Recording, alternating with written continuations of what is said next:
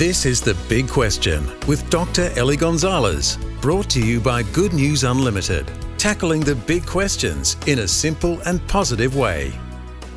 And today's big question, is there a secret code to understanding the Bible? Well, this is a fascinating question. Yes, there are secret codes embedded in the Bible, but they're not the ones you might think.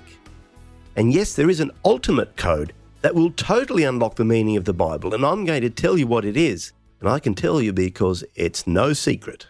But first, let me tell you about the secret codes of the Bible.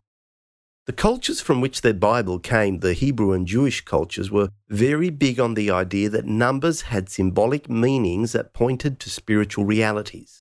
So every number had a meaning that went well beyond the scientific idea of numbers as we understand them today.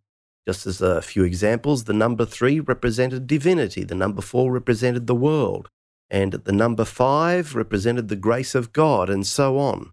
Similarly, the names of people and places and colours and different kinds of materials, all these things had spiritual meanings. But, and this is an important but, the Bible is meant to be understood plainly and simply. Throughout most of the Bible, you don't need to understand any of that symbolism to get what God is trying to tell you through His Word. And if you do see some of that symbolism, it will just enhance your understanding, that's all. So, it's not a secret code in the sense that you've got to crack it in order to understand the Bible, not at all. In fact, there are people who get so caught up with the whole business of numbers in the Bible, and it can get pretty complicated, by the way, that they miss the whole point of what the Bible is trying to say. Now, there is an ultimate code, if you like, that if you understand it will unlock the real meaning of the whole Bible. It's like the master key. So here it is. The purpose of the entire Bible is ultimately to point to Jesus and to His saving death and resurrection. If you don't understand that as you read the Bible, you'll end up going down all kinds of alleys and dead ends, and you'll lose sight of where you should be heading. You'll find yourself obsessed with history, with genealogies, with dates and prophecies and conspiracies, and you'll lose sight of the point of God's Word.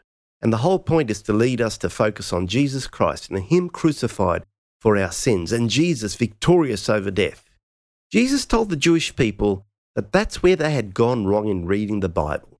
They'd focused on so many details that they'd lost sight of the whole point. And He was the point. The prophecies ultimately pointed to Him. The stories of the Old Testament ultimately pointed to Him. All the history of the Bible was ultimately leading up to Him. Christ and Him crucified should be like your special superpower glasses that you put on whenever you're going to read the Word of God. It's the ultimate secret code for understanding the Bible. To receive GNU's unlimited daily devotional email, visit goodnewsunlimited.com.